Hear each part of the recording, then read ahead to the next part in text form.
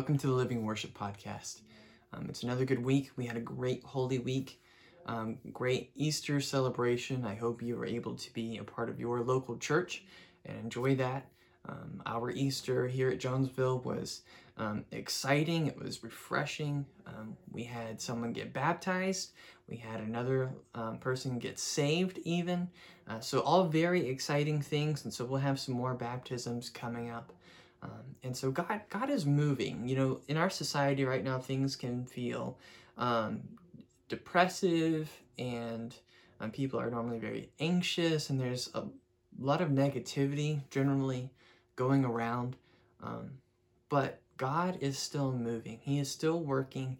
And if you look for him, if you're paying attention to the Spirit, you will see and be excited and be encouraged. I see it in the midst of all the chaos that abounds in our society and in our world. And so today we're going to continue talking about the book of John and Jesus' life and ministry. And see, when Jesus came on the scene, the world was just as chaotic. There was a lot of unrest everywhere. Culture unrest, political unrest. The Romans had subjugated most of the world. Unfortunately, they allowed Israel to somewhat rule themselves, but even so, there was always a fear of what the Romans might do as the ones in power. And Jesus came on the scene, and he came as the Messiah, as the King of Kings, which, carried its own challenges. Definitely did. But today we're going to talk about the people that believed Jesus. And primarily, the people that Jesus sought out are the people that sought out Jesus and wanted to know who he was and their reactions to Jesus. So we're going to be looking at John chapters 3 and 4. So this week is going to be more of a survey of the text. So I encourage you to go back in and read both chapters and really dig into it and discover the truth about those texts for yourself. And I'm going to kind of skip through 3 a little bit because a few weeks ago, if you go back and you look at the sermon that I gave to the whole church, it was primarily on John chapter 3. So I don't want to cover a lot of ground that's recently already been covered on this podcast. All right, so let's set the scene. Jesus is in Cana in Galilee, and he has at the wedding turned the water into wine. He's cleansed the temple, all of which happened in chapter 2. And in the midst of this, and he's showing himself to people, and he's performing signs, and people are believing in him. One of the Pharisees, a man named Nicodemus, comes up and wants to talk to this teacher who clearly is from God. So look at John chapter 3, verses 1 through 3. It says, "There was a man from the Pharisees named Nicodemus, a ruler of the Jews. This man came to him at night and said, 'Rabbi, we know that you are a teacher who has come from God, for no one could perform these signs you do unless God were with him.' And Jesus replied, 'Truly I tell you, unless someone is born again, he cannot see the kingdom of God.'" All right, so notice something here. Nicodemus says, "We believe you." So he's not the only Pharisee that has seen and decided to believe that Jesus is from God. He hasn't made a decision on whether or not Jesus is the Messiah, but he knows that Jesus is from God. And that's really important because ultimately the Pharisees were the ones that put Jesus to death. Really interesting. Of course, we find out later that Nicodemus did decide that Jesus was the Messiah and even helped bury Jesus in the tomb. So, but they meet on the rooftop. They meet on a rooftop at night. And so this was a moral Jewish man who wants to know, why did God send you, Jesus? And Jesus said, "I came so that people would know how to be born again." And obviously, Nicodemus is like, "Born again? How can you be born twice? Must I go back into my mother and come out?" No, it's physically impossible, right? But Jesus says, "Oh, no. Just like you were physically born, you must also be spiritually born. There must be a cleansing within your life."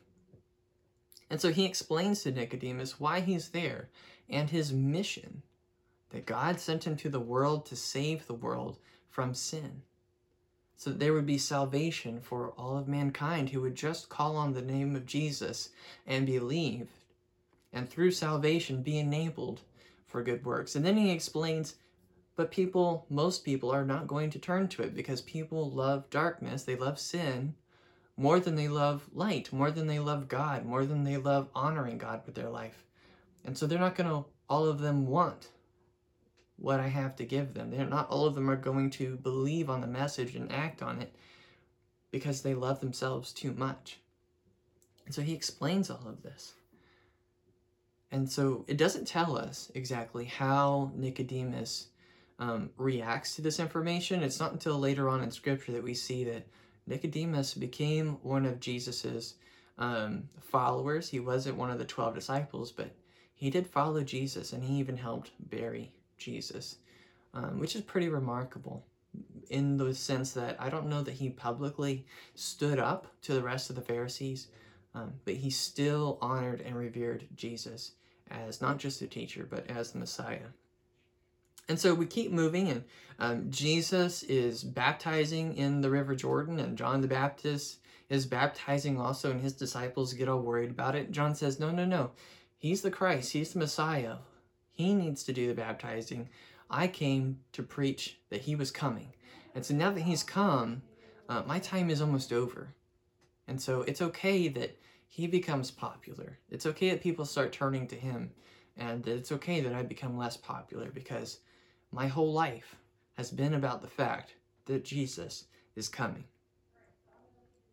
Is your life about that fact? As you read John chapter 3, you see where John's focus is, and it's not selfish, it's not on himself, it's totally on God and what God is trying to do through him, right? And so then we move to John chapter 4.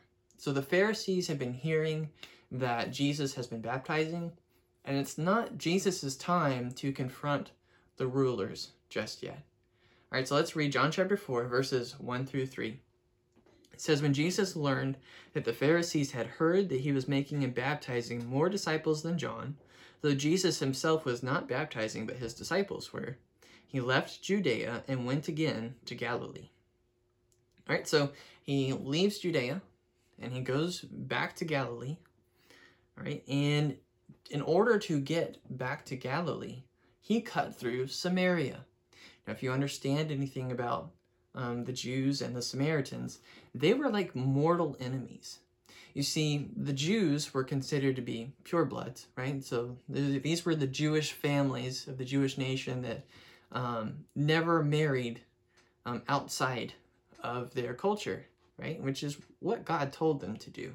He said, don't marry yourself to foreigners unless they have joined and assimilated into Jewish culture. Well, the Samaritans were those that mated over the centuries with the Assyrians. And the Assyrians would have been like the Babylonians, right? And so they were mortal enemies because there was deep-seated racism between the two people. They did not associate with each other whatsoever. And because of that, the Samaritans were not welcomed to the Jewish temple, but they still worshiped God. And so they made their own places of worship on a mountain. And so in particular, Jesus cuts through Samaria. He comes to this town called Sychar, which is near the property that Jacob had given Joseph. So if you go all the way back to Genesis, this is exactly where Jacob and Joseph had really been. And so Jesus meets this woman at the well. His disciples are not around, and culturally this would have been seen as almost a culture taboo, because it was inappropriate for men and women who were not married to talk to each other. It was considered inappropriate.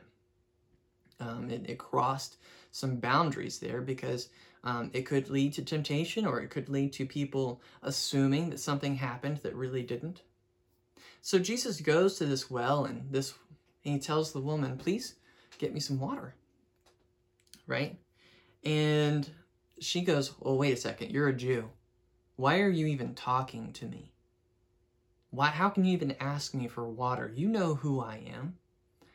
And Jesus says, you wouldn't ask me that if you really knew who I was. And he explains to her that he knows everything about her life.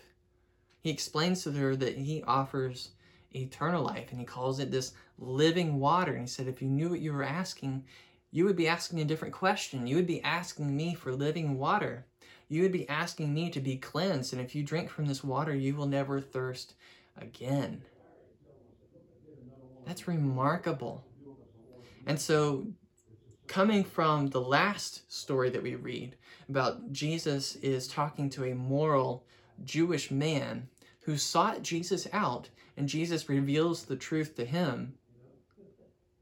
Jesus sought out an immoral Samaritan woman who had been married 5 times and was currently just living with her boyfriend.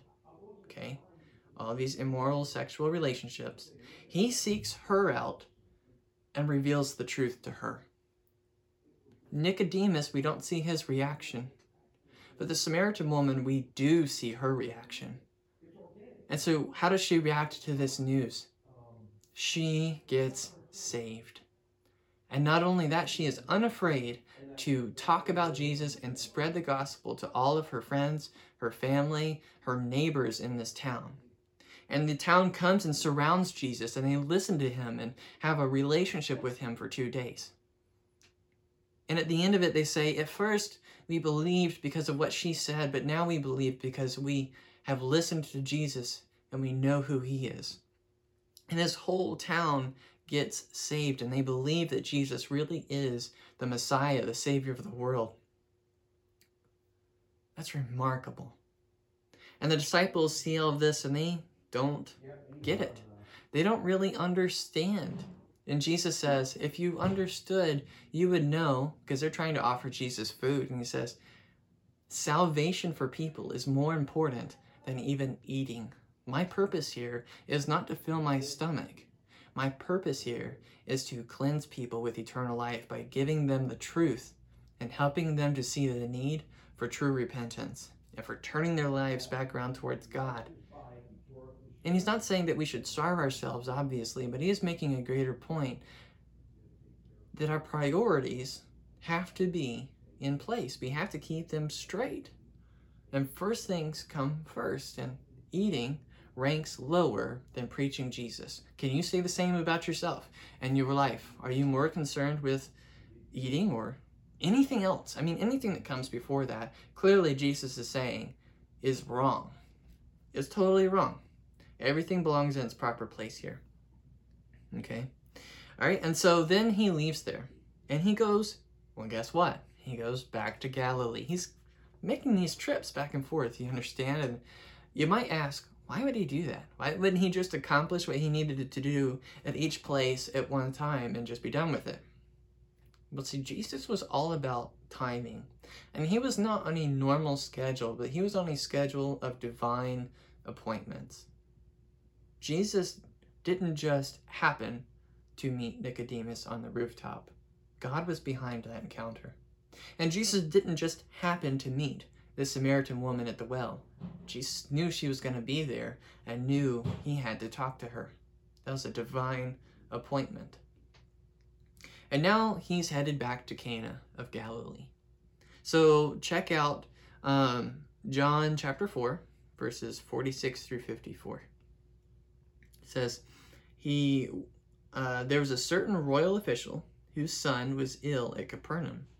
When this man heard that Jesus had come from Judea into Galilee, he went to him and pleaded with him to come down and heal his son, since he was about to die. And Jesus told him, unless you people see signs and wonders, you will not believe. Sir, the official said to him, come down before my boy dies. Go, Jesus told him, your son will live. The man believed what Jesus said to him and departed. And while he was still going down, his servants met him, saying that his boy was alive. He asked them at what time he got better. Yesterday at 1 p.m, the fever left him, they answered. The father realized this was the very hour at which Jesus had told him, your son will live. So he himself believed, along with his whole household. Now, this was also the second sign Jesus performed after he came from Judea to Galilee. So, the text doesn't make this clear to us 2,000 years later, but when you look at the history of it, you look at the locations that are being referenced here, you'll understand that this politician traveled 20 miles just to meet with Jesus. He knew that Jesus was coming. He had certainly heard, and he was like, I have to be there. My son is dying. So he travels 20 miles just to meet him. Now, we don't actually know if this man was Jewish or not, which is also kind of important, right? Because if you read more of the New Testament, you know that the disciples didn't totally get the fact that Jesus came for all people, not just the Jews. And that was a point of contention even among the early church, because some of them felt that the Jews were the only ones deserving of salvation, and that to be saved through Jesus meant you had to become Jewish. And Jesus is obviously here, because a lot of people assume that he's actually not Jewish. He probably wasn't. If he was a politician, he was on Herod's court. He's probably more associated with the Roman Empire. And so, whether he was Jewish or not, Jesus came to save him and his son anyway. And so this man's faith caused him to travel, to probably walk or ride on a horse or a donkey or something for 20 miles.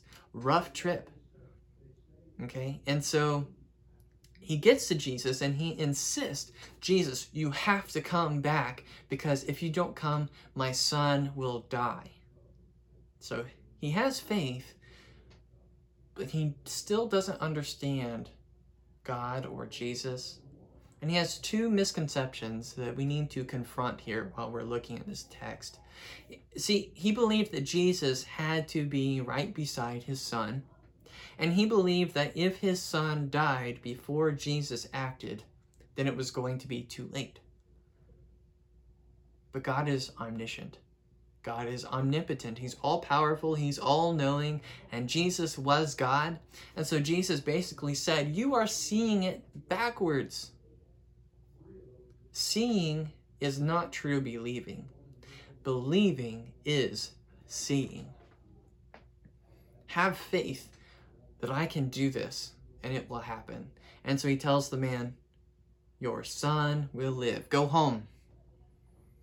So the man, he starts making his way home, and he discovers through his servants, who were so excited that they ran to meet him, that his son was healed at the exact moment in time that Jesus spoke, your son will live.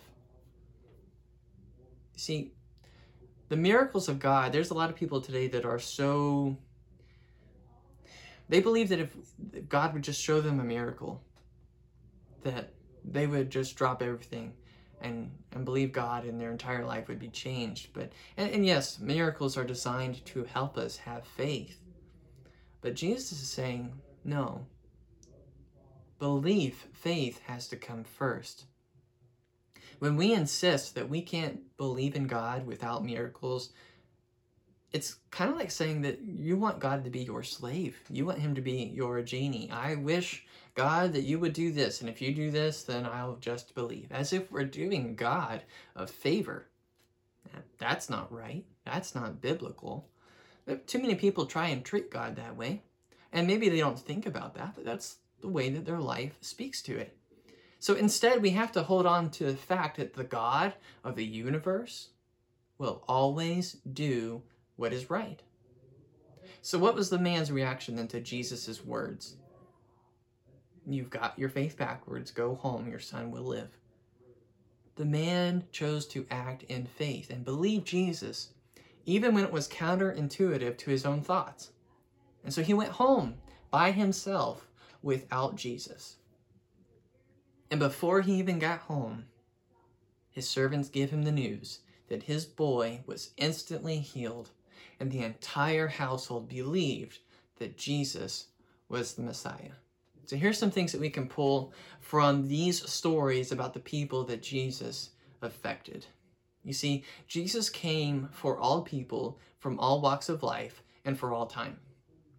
His power over time, over space, They reveal the fact that he was 100% God. So we talked about this last week. He was a 100% God and 100% man. That doesn't totally make sense to us right now, but we can know that that is the truth because that is what the Bible teaches. And so this noble man, he came to Jesus in the midst of a crisis of faith. He believed, but the crisis was ruling his anxious and depressed thoughts. But he left after his time with Jesus, confident, sure in his faith. And his faith was contagious in that it spread to his entire household. See, Jesus loves you, and he wants to meet you where you're at. He wants to show you what living life really looks like. But to do that, this requires trusting Jesus' words and authority over and above everything.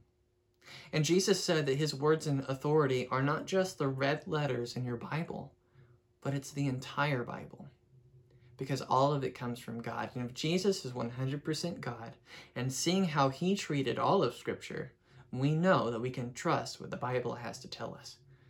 It's really important. So where's your faith? Is it non-existent? Do you still need to give your faith and life to Christ? Are you in a crisis of faith? You believe God, but you limit God in what you think he can do or will do? Or are you confident in your faith? Is it contagious to the people around you? Take stock of where you're at and let God guide you into a deeper, more profound, more authentic faith than you've ever had before. Encountering Jesus causes that. Having a relationship with God causes that. When you grab hold of that and you see the power that that causes in your life and the abundance of life that you now have, you'll be amazed. It'll be worth the effort and the journey. And life, instead of becoming chaos, it will turn into a great adventure. I love you. I'm praying for you. Thank you again for tuning in to the Living Worship Podcast. If you're on YouTube, please like, share, subscribe, comment, please. I really want to hear from all of you. I enjoyed the comments that I've already gotten. And if you are listening on any of the audio platforms, because at this point I'm on everything, please, give me a 5-star rating, leave a review. That all of those things will just help the algorithm so that word continues to get out of what God is doing through this podcast and through the youth ministry here at Jonesville Baptist Church. All right, thank you again, and have a nice Thursday.